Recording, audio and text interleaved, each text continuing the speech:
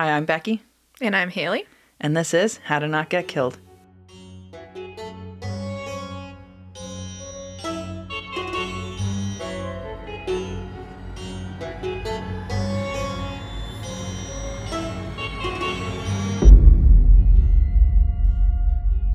Hey! Hey!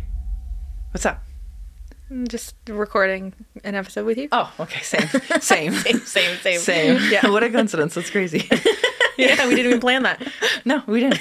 We didn't plan it at all. It just kind of happened. We just we just poof and then we're here. Yeah, that's just how it's going. Wouldn't that be nice though, honestly? You didn't have to drive down and, you could just teleport here. You're just poof, we're going to record an episode. I think that the keynote there is the teleportation because otherwise we could do it online. I just don't know how people are doing that. Yeah, I don't know. I don't know. I know it's probably such a simple concept, but for some reason I'm just no way. No, that's complicated. I can't do that. Yeah, I don't know. Someone let us know if we're missing something. Yeah, is there an easier way to do this? I'm kidding. What an interesting way to start the podcast. And this was Are we making our lives difficult? You know what? No, we're not, because I like coming here. I like visiting. I get to sleep over usually. I'm not tonight, but I usually get to sleep over. So I love coming to Haley's house. Plus, we also just got these awesome pictures for our studio. We're going to, once we have everything fully set up and decorated, we will show you guys. Oh, of course. But we haven't because right now we've got exercise mats beside us to absorb the sound. It's just a little bit of a work in progress. Yeah, makeshift, Yeah. We're doing what we can. We'll get it settled. But we can't wait to show you guys the pictures. My gosh, yeah. We got the most amazing prints. I'm looking again. I love them so much. Oh, they're so good. Oh, so good. Anyways, what are we talking about? What's going on? I don't know. It's my case this week. It is? It is my case. That it is. Do you want me to just give you the notes and you do it? What if we did that? No, I don't think I could handle that. Actually, let's do it. Let's do it. No, I don't want to. We'll each pick. We'll pick maybe a paranormal one, something that's easy if we mess it up. We're not insulting anybody. Sure, that's true. Actually, yeah. Because I would hate to pass you somebody's very delicate murder case and be no, here you go, jump in blind, because and then we'd end up hurting someone's feelings or something. But I feel a paranormal one, we could both find a good paranormal one and then be here's the details. Just write the script for each other. We could do that. I'm writing this idea down right now. This is because I'm gonna forget. I wonder how this is gonna go. What if it just goes exactly the same as it normally would? How anticlimactic would that be? That would suck. Yeah. But at the same time, I think it would still be fun. Yeah. Okay, I'm gonna write it down. Trade notes. That's what I'm writing down as my note for us. Okay, let's just get into it. Let's just do this. I don't think we have anything to update. No, I don't think so. Yeah, no. All right, we're doing it. So this week we're covering the murder of Aliza Sherman.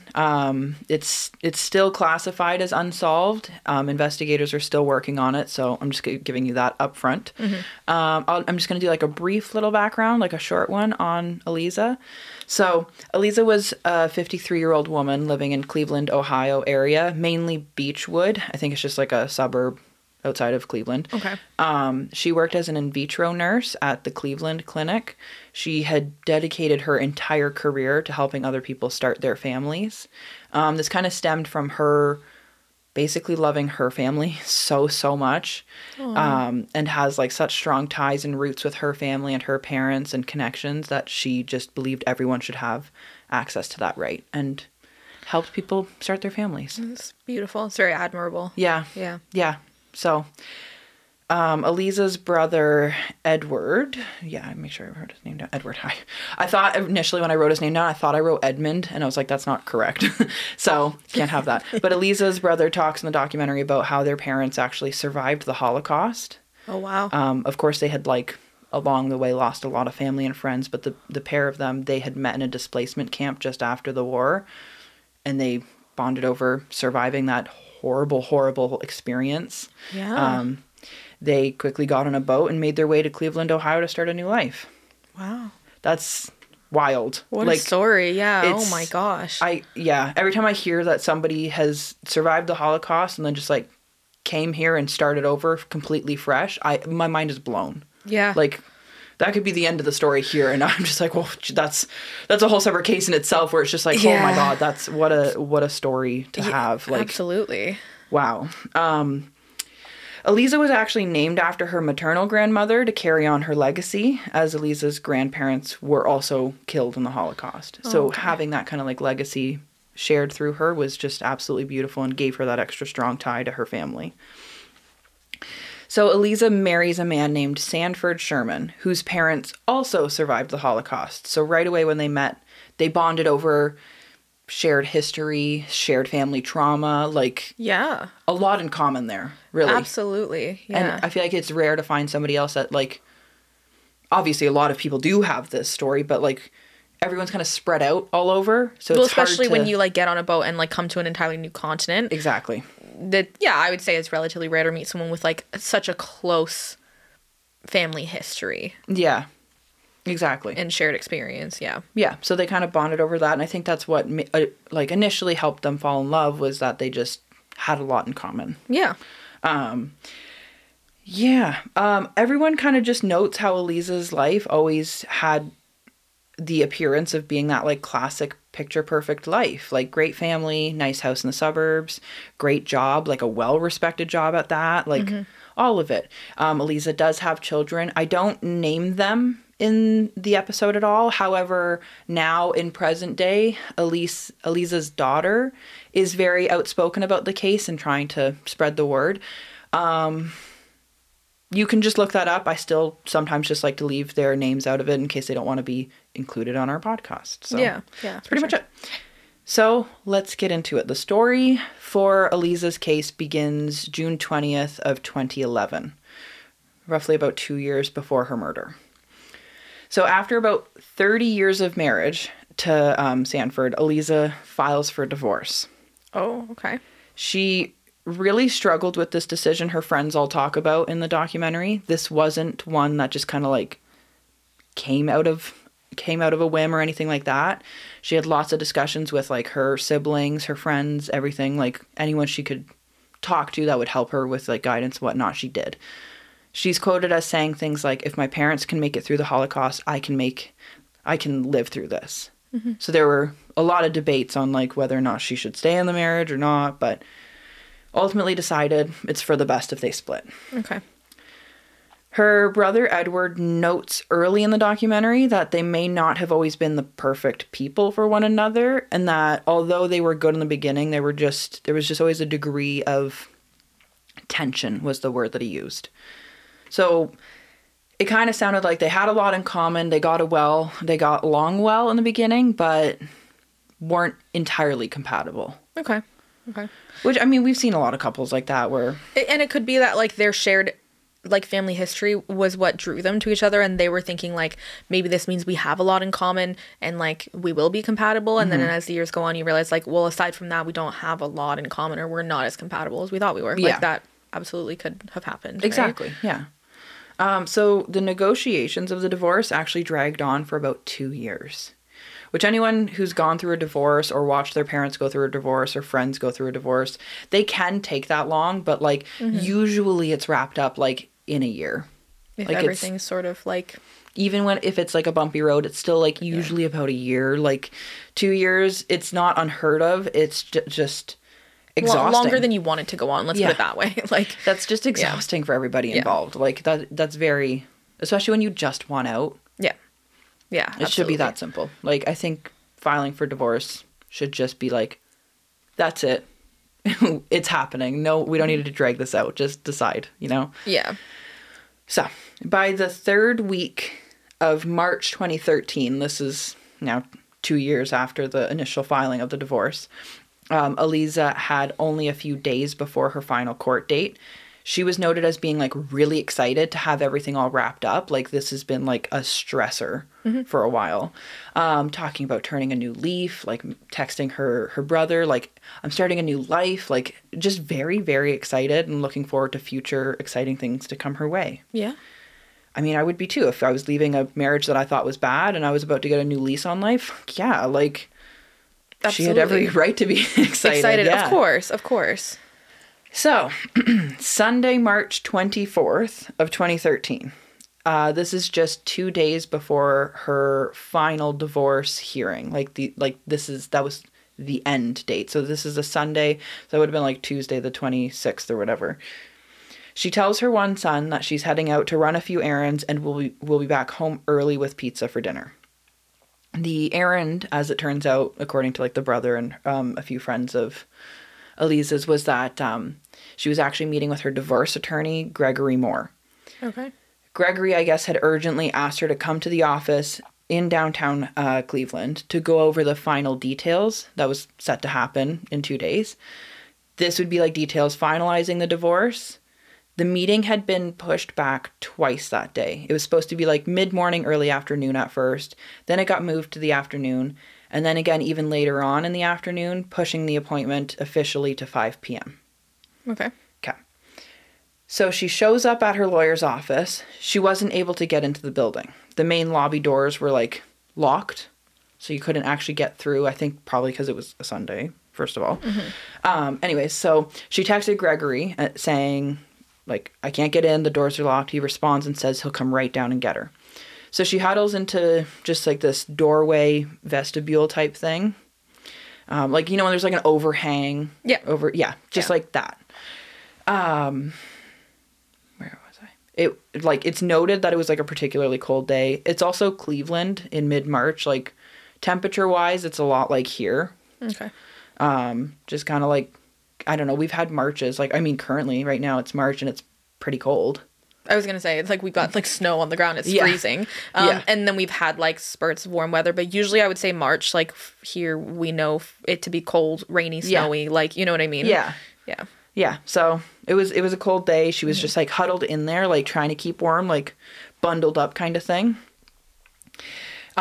It got noted a lot too, and I guess it is important, like when it comes to like witnesses and stuff. But it was noted that, I guess, for downtown Cleveland on a Sunday, it's basically just a ghost town. Okay. And you do see this on some of the surveillance footage later, like really not a lot of cars, not a lot of people walking around, just kind of empty streets. Okay. So I was like, okay, all right. Fair enough. Because when I heard that, I was like, really? Because like any city I live in, like usually Sundays are like hustling and bustling because people are like going to different shops and doing stuff. Things, running errands, like, But yeah. I don't know. And it's also like Cleveland, like to me, like that's a big city. To me, it sounds like a big, and I'm like, oh, it should have been like popping. Yeah. Cleveland's not popping on a Sunday afternoon, guys. What are you doing? Maybe it's popping on Saturdays only. Like mid-March on a cold, crusty day. Like, why isn't everybody out enjoying the sun at the beach? But that wasn't the case. It was cold and crappy and no one was around. So, yeah. So she's just kind of waiting for Gregory at this point. Meanwhile, few hours have now gone by. Her family's expecting her home for dinner. With the pizza. Yeah. Like, she had explicitly told her son she'd be home, and I quote, early. Yeah. With pizza for dinner. And it was starting to get pretty late. No one's heard from her in hours. That's unlike her. That, like, behavior-wise, she would at least message or call and say, I'm running late. Like, either start cooking something or anybody just wait. Would, right? Especially when you know everybody's at home waiting for you with pizza. Like, You're the pizza bringer. You're the pizza bringer. So you're like the MVP of the day. Right? Yeah. The most valuable pizza bringer.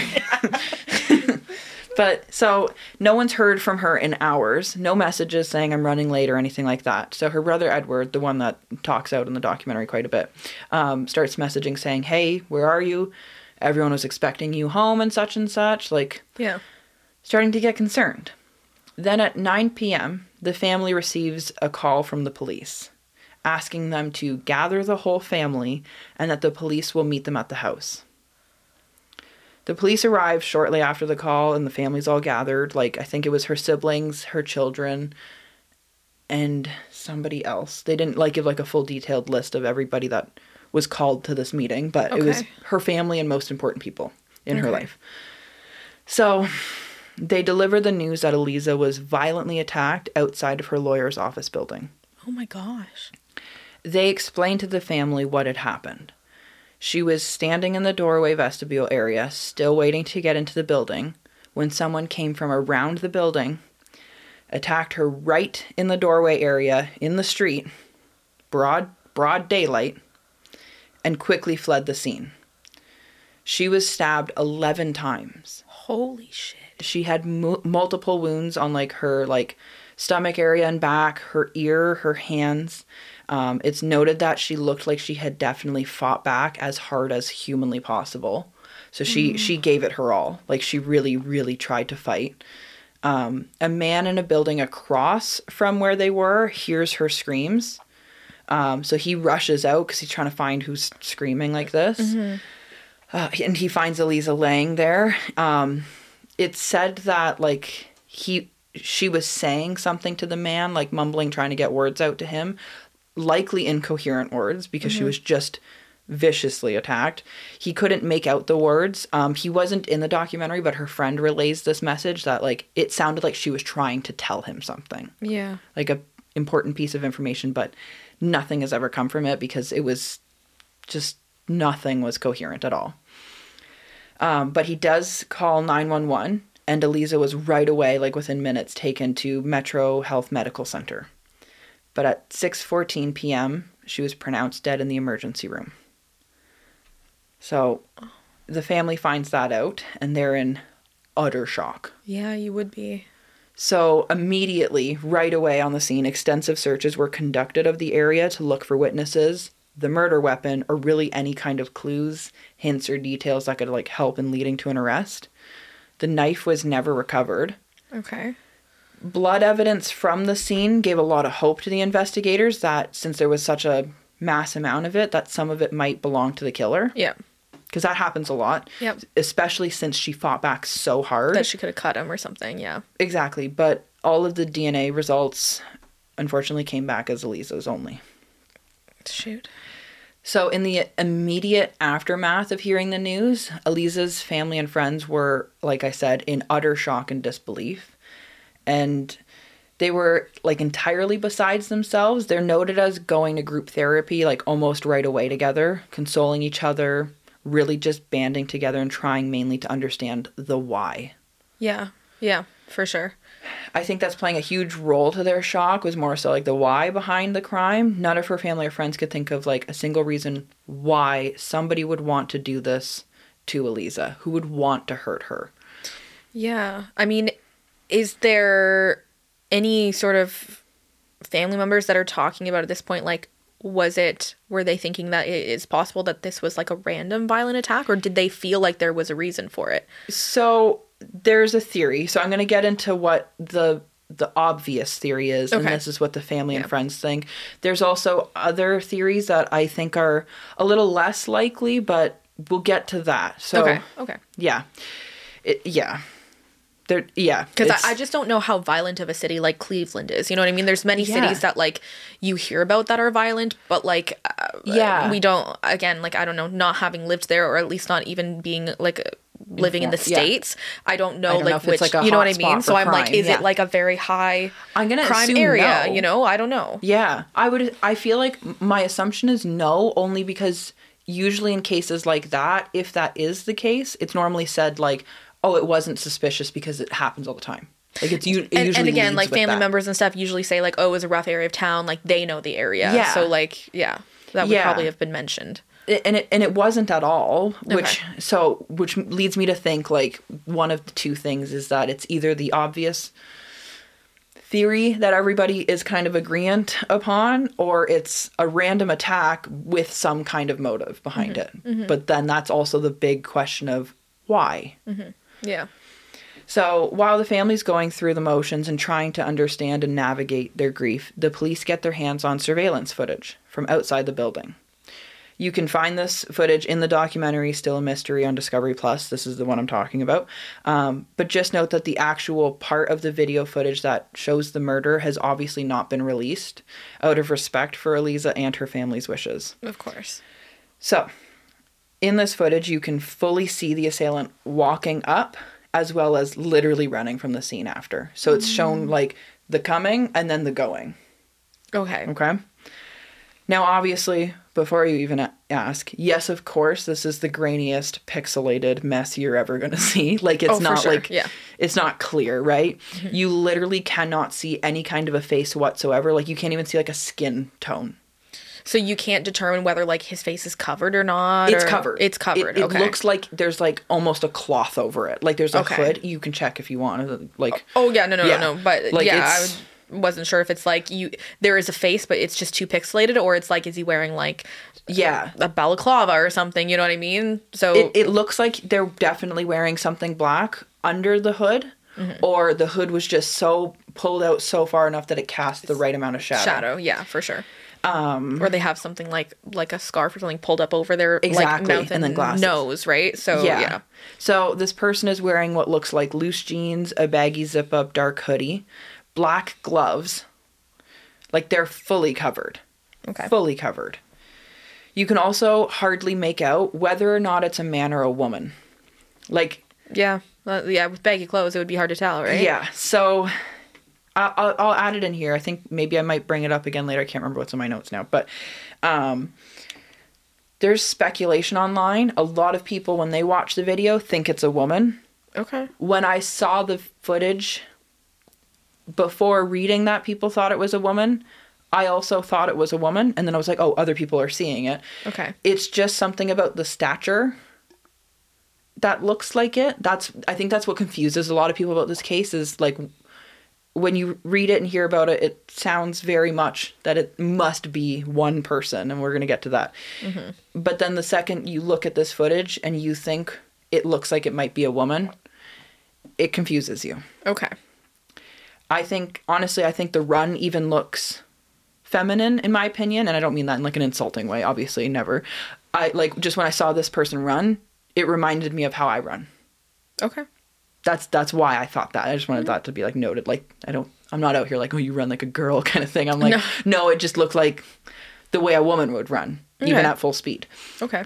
So, Ed Tomba, I don't remember how he pronounced his last name, but he's the deputy police chief. He notes that they did have the video enhanced on their end. They noted that the assailant was moving pretty quickly and looked like they intentionally snuck up to surprise Aliza. Like it looked intentional in their reviewing of the parts that aren't released. Okay. It's also noted that the assailant didn't try to take anything from Aliza. Yeah, that was going to be my other question. Like right when you told, like you narrated like about the attack, that was my first thought. Is like, did they take something? Like, is this a random attack and it's a robbery, or so that's not? Kind of because if they didn't take anything, what is the motivation? Not there? A wallet, phone, cash, jewelry, purse, nothing like that. Yeah, nothing was taken. That does. Not even an attempt was made. It does tend to feel like she was targeted then, in a way, right? That's what people are thinking, for sure. Yeah. So this is what, like that detail alone is what makes Aliza's family believe even further that this must have been intentional. They just don't know why, because she wasn't somebody that harmed people, went out of her way to make anybody's lives difficult. She was a good person. Yeah, like didn't have a lot of like enemies, you know, in particular. Just doesn't sound like the kind of person that would. Yeah. So in the weeks leading up to her murder, this is when in the documentary friends and family start talking about this time that she was going through. It's noted that in these few weeks, maybe like a month or two leading up to her murder, Aliza's life was filled with just a little bit more menace than usual. Like, she's lived a very regular life, but up until just right before her murder, there were a few instances that had everyone she knew scratching their head. Okay. So, there was an incident where a brick or heavy ball, her brother couldn't recall if it was a brick or if it was like this really like, almost like a weighted ball type thing, was thrown through her car window. Oh, okay. Another incident where malicious. Yeah. That's what I'm thinking. Like, he couldn't remember if it was a brick or a ball. Both are malicious, but I'm thinking if I see a brick through my window, that's a fucking sign. Oh, yeah. And even, like, something being thrown through your window, I think it feels a little bit more malicious to me, because if someone's gonna, like, try and break into your car, they'll usually, like, hit it with a tire iron or something like that and, like, break it with something that they're then, like, taking with them, instead of, like, I'm gonna throw this object through your window and, like, leave it there. Yeah. You know what I mean? And that, it just feels different to me. So, yeah, especially a brick, right? I just feel like there's so many connotations. Like, someone threw a brick through your window, it's like, you know, you should be scared. Yeah, it feels aggressive. Yeah, absolutely. So then, this other one. Another incident where she went to go reverse out of her driveway, and found that there were 2 nails punctured perfectly through both of her back tires in identical spots. Yeah, That one's scary. her friend Jan, who's like noted as being her best friend, talks about it in the documentary where she was like, if it was 1 nail, oopsie. Mm-hmm. If it's 2 nails, that kind of feels a little bit intentional. Like, we really wanted her tires to blow out. Yeah, and like any of these incidents in isolation, okay, that's weird. But both of these, like the pattern of behavior, you know what I mean? Where it's like, I would start to feel like I'm being targeted. Yeah. For sure. Like the brick and then the nails and the 2 nails. 2 nails. So, like, even just those 2 alone, I'd be like, someone's out for me. Absolutely. Right? So, I have like a bubble in my throat. It's going to come out whenever. There it is. I felt it. I was just like, I'm going to give a warning now because it's going to either ruin a sentence or... It does what it wants. It just has a mind of its own. Then, roughly 2012, I don't know what month, but her brother recalls that she had received what was noted by Edward as a threatening electronic message at work. And he didn't know who it was from or anything like that. And Aliza even tried to find out who it came from at her work and couldn't. He didn't say what the message was, of course, just that it was a threatening one. I don't know what, though. Like, if it was like, I'm going to get you, or, you know, watch out, or something like that. Yeah, just watch your back. Like, some kind of message that felt threatening. Okay. It's very scary. That is scary. I think that happened before the brick and nails, because I believe in the timeline, they didn't say like a date of when these things happened, but it was mentioned that like the first 2 things kind of happened leading up to her murder, and then the message was in 2012, so like at most a year prior, at most. Okay. So her friend Jan again talks about Aliza being very nervous and jittery for a while because of like those 2 things and the like threatening message she got, and how Aliza said that she felt like things were starting to happen to her that just didn't happen to others. Yeah. Well, yeah, again, you would start to feel like, okay, one of these things is maybe explainable, but then 2 and then 3, like any normal person would be like, okay, 1, this isn't normal, this doesn't happen to everyone, so I'm feeling targeted, I'm getting anxious, I'm feeling scared, like, is something worse gonna happen? Like, any normal person would be feeling that way. So that's kind of how she was feeling, was very just like, I feel like someone's out to get me. Yeah. And I don't know why. Like, she didn't know why. She tried even, like, doing some self-reflection of being like, am I deserving of this? Like, did I do something to someone? Like, that they're, like, by following me? All accounts, she's done nothing. Yeah. Nobody deserves this anyways, regardless of what they do or don't do. But she certainly did not deserve this. Like, she didn't harm anybody. So, now we're going to talk about 2 months after her murder. Okay. So... don't worry, all of these things start tying back in together. So, on the 2-month anniversary of Aliza's murder, Aliza's daughter really rocks the boat of the case and files a civil lawsuit against her own father and mother's husband, Sanford Sherman.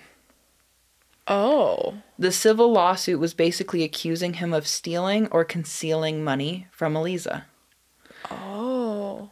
The lawsuit revealed that more than 2 months before Aliza's murder, Aliza had actually hired a forensic accountant to investigate their finances. This forensic accountant discovered that Sanford may have concealed more than $2 million from her. Holy. The transcript from this lawsuit reveals that, and I quote, Sanford was rampaged, apparently. He had a very, very hostile temper towards Aliza. Just in general? Or I think in relation to the divorce process. Yeah, fair enough. But also potentially just in general, because the divorce is happening for a reason. So he might have very well been rampaged for a long time prior to the divorce being filed for. I feel like the word rampage in particular is not something that, like, is used to describe someone like on a daily basis. Suddenly. Yeah. You know what I mean? I feel like you got to have some anger issues if like you're now like so extremely angry. I understand divorce is like a circumstance that brings up a lot of like emotions in people. Yeah. But I just feel like, I don't know, if you're not an angry person in general, then like to get overly angry during something like this probably would be a little bit out of character. You know what I mean? So it's like, yeah, like docile people don't just turn into like rampaging. No. You know what I mean? It's like you're always, that was always there a little bit. You know what I mean? Yeah. Some people get sad, some people get angry, like some, you know? So. Yeah. No, I completely agree. And I think too, it goes further back than what we think. So it's also revealed that the couple had fought constantly, I guess, about money. This was like their hot topic where if money was brought up, they were fighting. Yeah. And it's a common thing that couples fight about, but especially if you're suspecting that your partner has like basically been hiding and like stealing money from you. And like hiding I don't know what his work situation was like, but like when you're in a marriage, like most people do a sort of like consider your finances like collective, yeah, or just at least unless you have some sort of alternate agreement, which it sounds like they didn't. Yeah. So during the lawsuit here, they're starting to find out more things because basically Aliza's daughter like brings forward all these like findings. Mm-hmm. Thankfully. It's noted in these findings as well that the police, these were the Beechwood police though, they were often called to their home about loud arguments. So this is why it kind of went undetected at first from the Cleveland PD that were investigating her murder. Because they didn't really right away have access to their files. I'll get there. Okay. Yeah. So then it's revealed that prior to the divorce, which keep in mind the divorce process began 2 years prior to her murder. Mm-hmm. But so before that, Aliza had actually opted to move into a separate bedroom in their household apart from Sanford and then added her own bolt lock on her door. Oh, well, that's... Yeah. No, you shouldn't have to do that. No. That's really upsetting. Yes. To think about what might have been going on. Yeah. It's noted that over a span of several years, it didn't say exactly when, police had shown up to the Sherman household at least 15 times because of loud arguments. Okay. Yeah. So I know where your mind is going, and it's likely in the correct place. Yeah. I mean... Yeah. Yeah. Yeah. So one report dated in 2011, again 2 years prior to the murder, quotes Aliza as saying that Sanford threatened that he was going to get me. Sorry, I worded that wrong. Okay. And that she does not feel safe with Sanford in the home. So I think their arguing had got so bad that she was now fearing for her safety. Yeah, it sounds like it's gotten violent. Whether that's verbally or physically, it's gotten violent. That's what it sounds like. And again, like the note on that report, the date on that report to me says that was probably the incident that sparked the final, I'm gonna do the divorce. Yeah. So now because the murder took place and it was the Cleveland PD covering the department, I just skipped a whole line. Yeah. My bad. Let me start that over again. Because the murder took place that was in Cleveland, like downtown, it was Cleveland PD covering the case. They ended up contacting the Beechwood department. That's the department that covers the family's homes, like jurisdiction. Right. So they'd be the one that have like all the, and they're... Yeah. They noted back saying, yes, we do know the Sanfords. We've been there on multiple calls. They turned over the reports, filled them in on everything. They did confirm that Aliza was, in fact, fearful of her husband. Okay. Aliza's friend notes how malicious Sanford was to Aliza and how she would say stuff along the lines of, you have no idea what he's capable of. Oh, gosh. I feel like if you said that to me, I would be like, I'm going to kidnap you. Well, yeah. You shouldn't be in that situation. That would just be the scariest thing to hear. And then to be Aliza's friend, reflecting back on that, that's heavy. That's very heavy. Oh my gosh, yeah. he would say stuff to her like how he wanted to leave her penniless in the streets and take everything from her. Again, the why is the big question here, because people are still even like, yeah, sure, couples fight. But from all accounts, Aliza, even within this marriage, didn't deserve that treatment. She didn't do something that would spark this kind of rage, at least nothing that I could find where I'd be like, okay, maybe I see why he's going off on the deep end.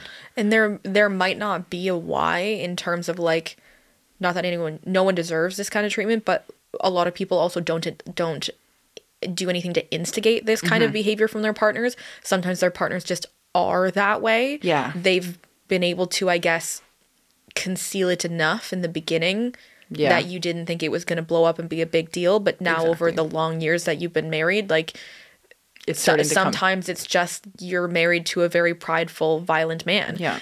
Or partner, of course. But like, in her situation, a man, and then her standing up for herself and walking away can be that instigator for like this part, again, that pride in this person who's going to be like, you're going to walk away from me, like, right, I'm going to do something about this. You know like, what I mean? It's just like she could have been just the like a normal kind wife to him, and he still could be this raging, violent person because that's just who he is. You know what I mean? Like, sometimes there just is no like, event that's going to explain it. Yeah.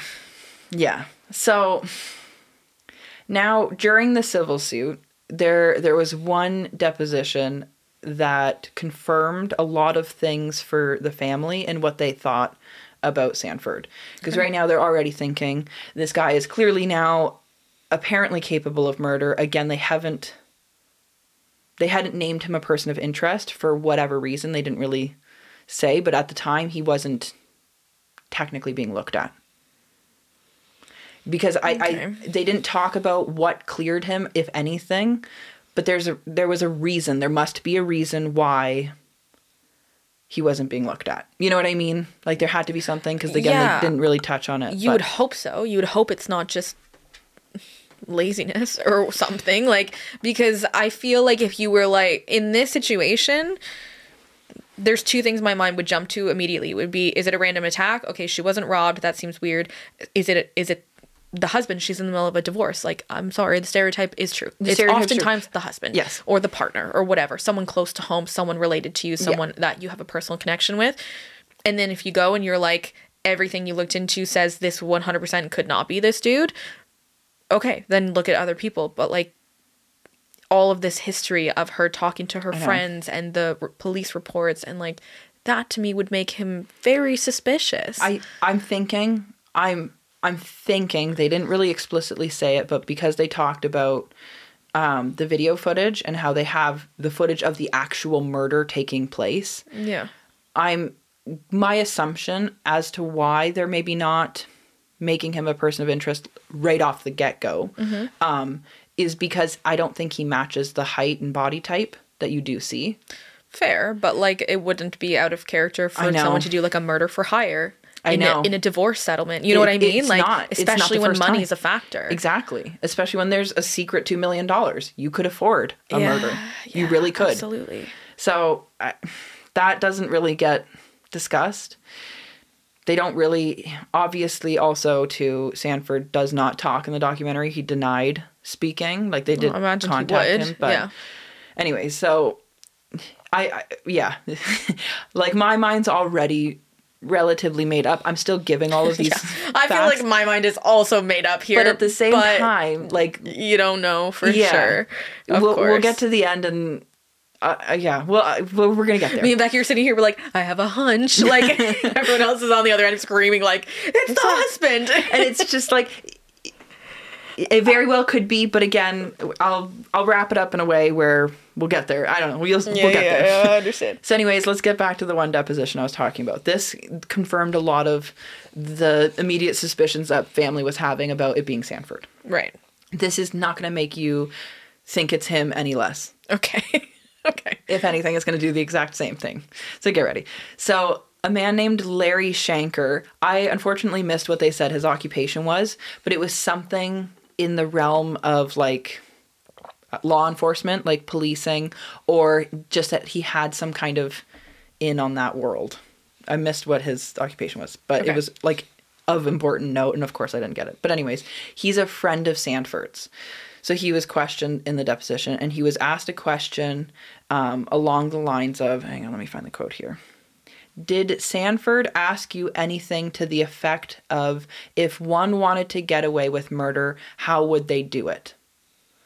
Larry, the friend, replies by saying, I'm not sure if those were the exact words, but he did say that.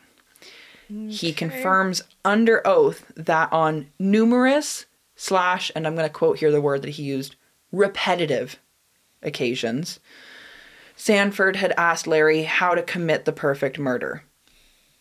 And then he goes on to say, repeatedly he asked me. Okay. Well, I know. I know. That's all why right. Larry is asked what Larry's response was. Right. Because of what Larry does, it's, again, somehow related. I can't remember. I should have wrote that down. I should have went back. And then now I'm like seeing this. I'm like, why did I not write this down? But anyways, Larry lists off things like, okay, don't use a car because it can be seen. Don't use a gun because it can be heard. Don't use your regular street clothes because you could be recognized or evidence. Cover up your entire body, your face, your hands, everything. Okay. I think it was Sanford. I don't know, man. I don't know. I agree. I'm agreeing with you. I think that way. But again, I do also understand that, like, when it's technically unsolved, I mean, I know we're all sitting here saying it's solved, but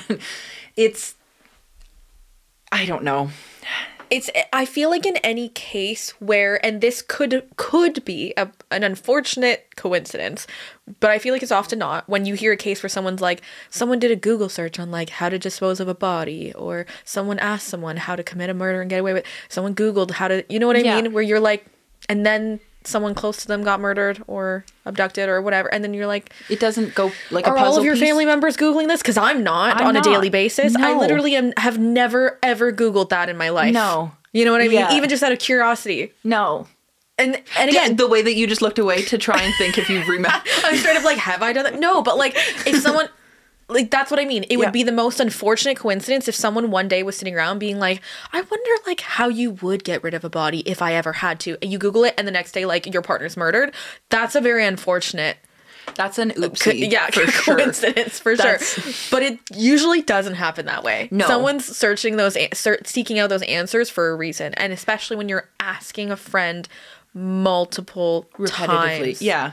Multiple times. Yeah. It's not looking good for Sanford. It really isn't. But again, keep in mind, this happened in 2013. It's now 2023. This is the 10-year anniversary. It is still marked as unsolved, which is why I keep thinking in my head, I want to live on the hope that the police have done their due diligence. I'm saying that firmly because as if they're listening. I'm assuming that they've done that and that they've checked out an alibi, have either completely written him off, or they're trying to get him. So I hope that due diligence is being done, because it would blow my fucking mind to 10 years later have just even this information in front of us and it's still somehow not solved when we are sitting here saying it's him. You know what I mean? Like, if it's that obvious to everybody else, why isn't he been charged? Yeah, because like there's got to be something. It can't be as simple as like if me or you had the resources of the Cleveland police to like check phone records and bank accounts and things like that, or whatever, and then you're like, oh well, he called this person and then there was an email sent here and then oh yeah, he hired that person to kill her, or he bought all of the clothes that we see worn in the video. You know what I mean? Yeah. Where it's like something that obvious that it's like you would assume it would have been solved. You would just assumed, yeah. So either it's something where it is Sanford and he was just smarter than we're giving him credit for in planning this, or it was somebody else. Yeah. It still feels like it's more likely Sanford, but I'm telling you right now, it's only gonna get more so that way for the next little bit.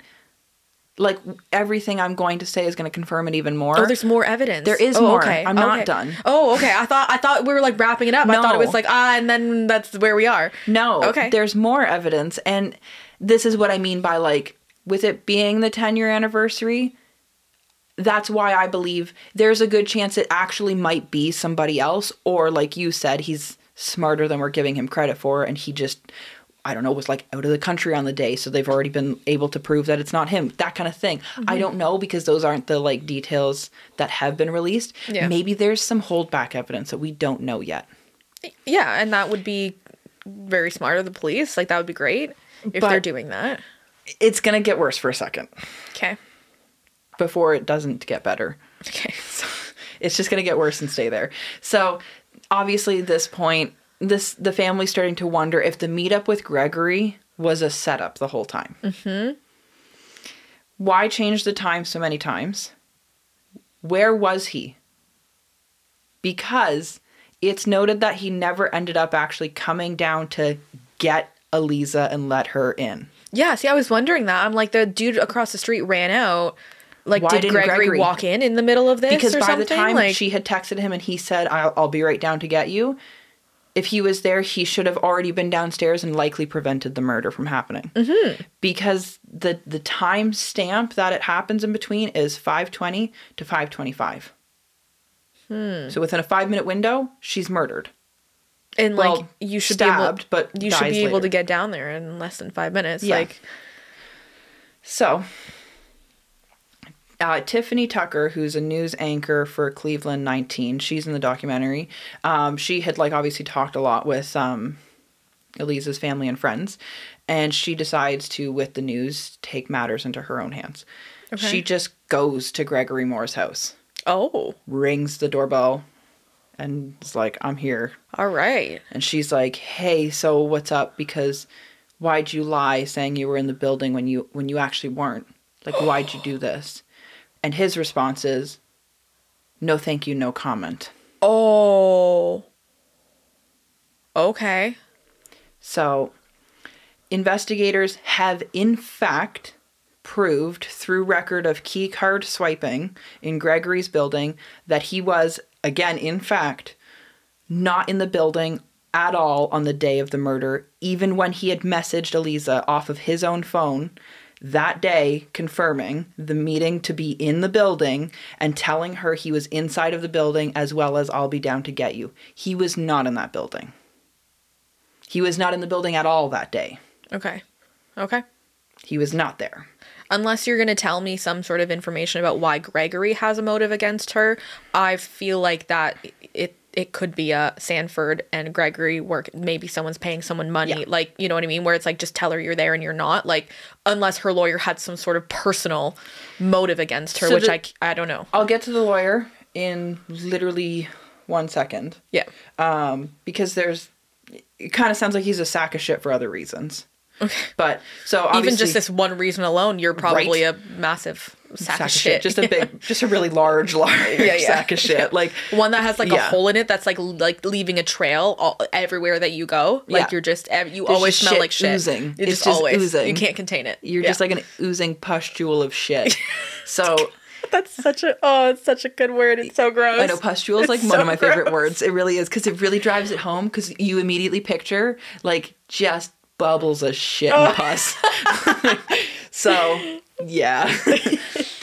Obviously, I don't even know why I put this in here, because we're all thinking this, but a lot of Aliza's friends and family at this point are speculating that the only way this makes sense to them is that it must have been her husband that did it, and that Gregory was somehow complicit and just helped. Yeah. Yeah, that's exactly where my mind went. Yeah, that's why I was like, I don't even need to say it, but I'm gonna, because I wrote it down. Mm-hmm. So, now we're into January 2016. The investigation is still ongoing. Why? I'm not sure exactly. It should be wrapped up because it seems obvious. But maybe, again, I want to give the police some benefit of the doubt and say maybe there's a reason why it's not. Anyways, okay. So Gregory Moore was actually indicted on a full range of offenses. Some related to and some unrelated. Oh, okay. Lying to police, because he was indicted on that, being like, you literally lied to us and then we proved that you weren't in the building. Mm-hmm. And a year earlier for, this is what I mean by he's a big fucking bag of shit.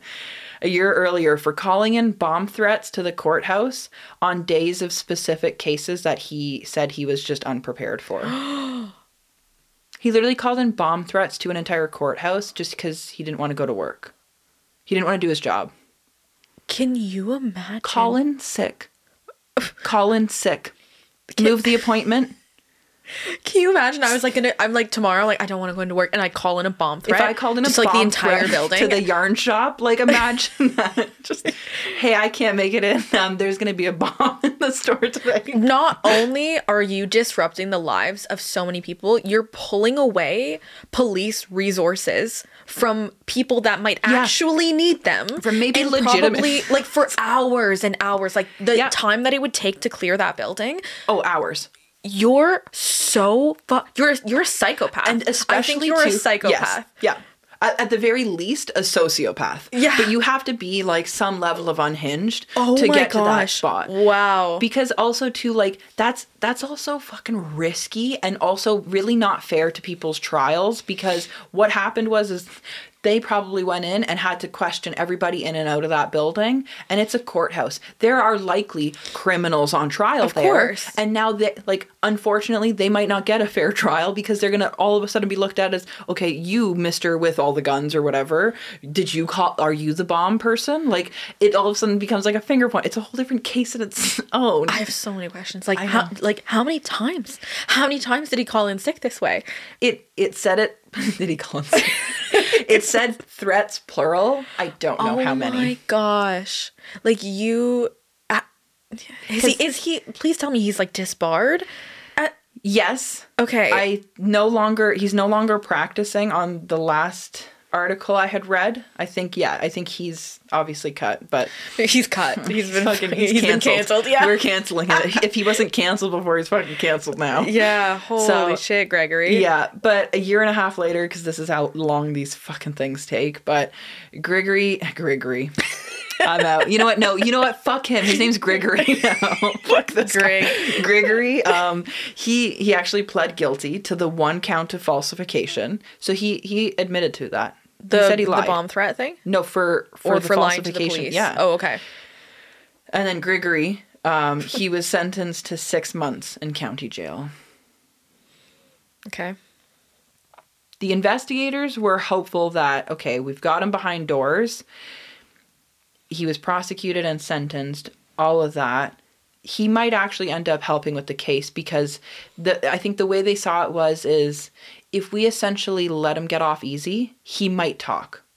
Yeah, because hypothetically, let's talk about a hypothetical situation where he didn't murder anyone, and like say he knows something, but he's a little bit scared, so like his only crime is like lying to the police. Yeah. Okay, then I agree. He should get a lighter sentence in the hopes of maybe getting him to cooperate. Yeah.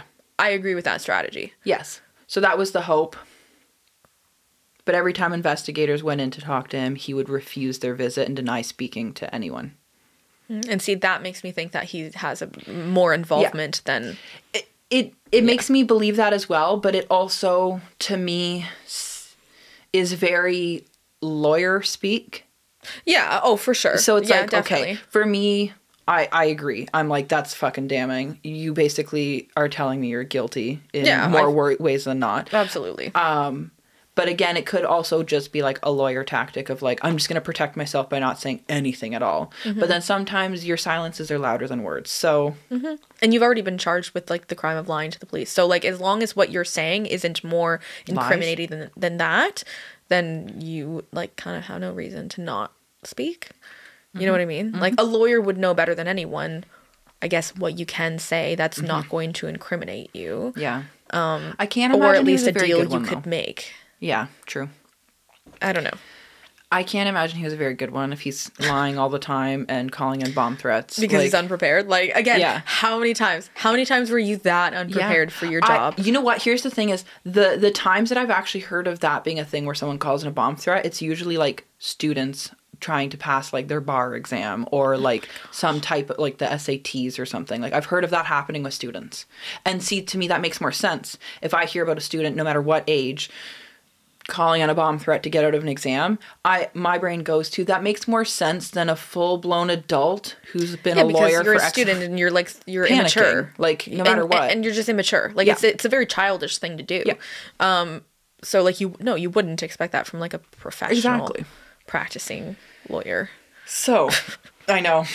In August of 2016, I know we're going back a little bit, but we had to get Grigory's story out there. Right. So, in 2016, Sanford actually pays $110,000 to settle the civil lawsuit against him filed by his daughter.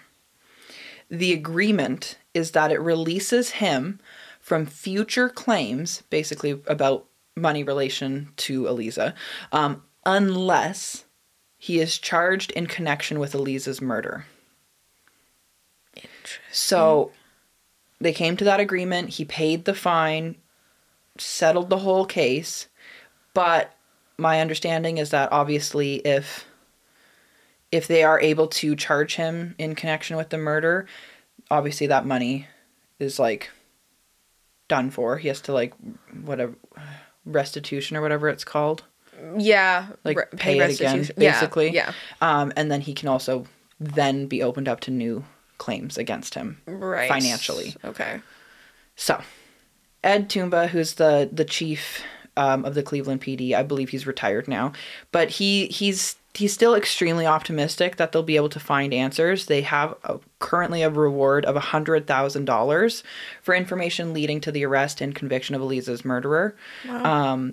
Ed, at the time of the documentary, is noted as wanting the Bureau of Criminal Investigation for the Office of the Ohio Attorney General. I think it's like the BCI or something, and it's like their main like investigative college, if you will, Yeah. To take over the case. But since Ed Toomba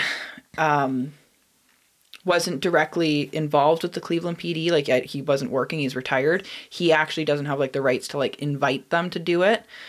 So they have to either ask or be invited by somebody on like the current force. But I'm getting there. Okay. Where did I go to? Where did that go? Oh no. Okay, here. I just got moved to a different spot. But in a newer update, I think it was, when did this, in the summer of 2021, so just 2 years ago, 2 years ago, right? 1 year ago. Like a year and a half-ish to 2 years ago. The BCI, the Bureau of Criminal Investigation, had began their review of the case. So they are now officially, as of like a more recent update, on the case. Okay. So far, they have no public updates on any new findings, but they are officially on the case. And it's only been like we said, like a year and a half, almost 2 years. A little over a year and a half, yeah. They're probably reviewing all of the like the initial stuff, Yep. and then gonna start doing basically like a re-examination. Okay, well that's hopeful because like we said, I mean, obviously, this must be more complicated than it's appearing to us. And there's lots of stuff we don't know. Exactly. So, but if this is like another agency that maybe has more resources or more experience or whatever, that is hopeful, especially if the former chief is hopeful that it can be solved. Yeah. I feel like he said he's very hopeful. I feel like over a long career, you probably have seen cases where you're sort of like, you shouldn't obviously judge anything hopeless, but like you've probably seen cases where you're like, that's going to be really tricky to solve. Whereas like these ones, like that's possible. It's very possible. Likely. There's enough there. Yeah. You know what I mean? And I feel like there's enough. I feel like there's enough here. But again, like that's why I keep being like, okay, it's been 10 years and they haven't yet charged and nailed his ass to the wall. Yeah. He must have something that gives them enough benefit of the what's the phrasing? Gives them enough of like a shadow of a doubt that like he couldn't have done it. Otherwise, he would have been fucking charged ages ago. Yeah, but maybe they just don't have enough evidence. Like hard evidence. Like if it's like you have like accounts from her friends saying she was afraid of him, and then there's like the police reports. Yeah. But if you don't have any hard evidence, if you don't have phone records, if you don't have DNA, if you don't have like purchases, like a jury might not. It's hard to convict someone. So a lot of police departments, I understand why, where they're like, we won't make the arrest until we know for sure that we can convict them in a court of law. And because it's not worth it otherwise. And then they'll be tipped off that we are onto them, and then like they might do something else. Exactly. And again, if you have someone like Gregory, he's not gonna, and who's not talking. No. And you can't use them against this person, so you don't have anyone corroborating a story. Like, you know what I mean? That is hard. It's hard. Even though there's a lot of like circumstantial evidence that feels like it's damning enough. I know, because like, well, when you like read about this case, you're like, it feels so obvious. Like it just feels. It does. But again, like for me, I get stuck on it's been 10 years. There's got to be more to it. Like. Yeah. If it comes out one day that it's like, the police just like botched this case and like they didn't look into this and they missed that and they would, okay, then this is unfortunately another story of like complete incompetence. But and it happens. It happens. But we don't have proof of that either. So like you said, we have to sort of give them the benefit of the doubt and assume that they have done their jobs. And now the next step in that is referring it on to the BCI. You said the BCI? Yeah. So hopefully they can dig up something else because I'm hopeful. Yeah. I'm hopeful it will get closed. Yeah. I'm hopeful. I feel like there's enough here. It's recent enough. It has enough of like a presence in the community that people are like, we need answers. Yeah. I just want to end on like a note here. So first, Aliza's friends and family all note how basically their entire life purpose now is to help aid in any way of finding and bringing justice to Aliza's murderer. Her friend Jan comments that she just wants Aliza to be remembered and to be remembered for the wonderful human being she was. So I wanted to like cap it off there. Yeah. I know the day this is coming out is Wednesday, March 22nd. So if you're listening on the day of this coming out and you're in the Cleveland area, Friday, March 24th is marking the 10-year anniversary of Aliza's murder. Family, friends, and community supporters are noted as gathering there annually, like every year at 75 Erie View Plaza, where her lawyer's building was and where the murder took place, at 5 p.m. for their like annual vigil to honor Aliza. And also show that they're still looking for answers. So if you're familiar with the case and you live in and around the area and you want to show your support, that would be lovely if you showed up and helped out in any way. Absolutely. I'm sure the family would appreciate it. Yeah. And then, of course, I'm going to add this in. Anyone with information about Aliza's case is asked to call Crime Stoppers of, and I'm going to say this wrong, Cuyahoga County, Cuyahhoga. How do you say that? Cuyahoga. Yeah, I meant to show it to you beforehand. We're saying it wrong. We're saying it wrong. I'm going to write it out in the show notes as well. But the phone number for that is 216-252-7463. So yeah, that'll be in the show notes if you need that phone number. I'll add in the address for the vigil as well. But that is Aliza's case. All right. I'm hopeful. I'm hopeful there's going to be. I'm very hopeful. Some kind of conclusion. She we're deserves answers. We're going to get updates, I think, for this case for sure. I think so. Especially in the next like year or two while the BCI has it. Yeah. Yeah. Absolutely. So, on that note, sign up to be super cool and join our cult of extremely awesome people who love true crime at www.patreon.com/howtonotgetkilled. And if you ever want to chat and connect with us, you can send us an email to howtonotgetkilled@gmail.com. Or you can DM us or comment on our posts on Instagram at howtonotgetkilled. And you can follow us on Twitter at H2NGK. And you can also check out our website and shop our merch at www.howtonotgetkilled.com. Thanks for listening, guys. Yeah. Keep it sleazy. See ya. Bye.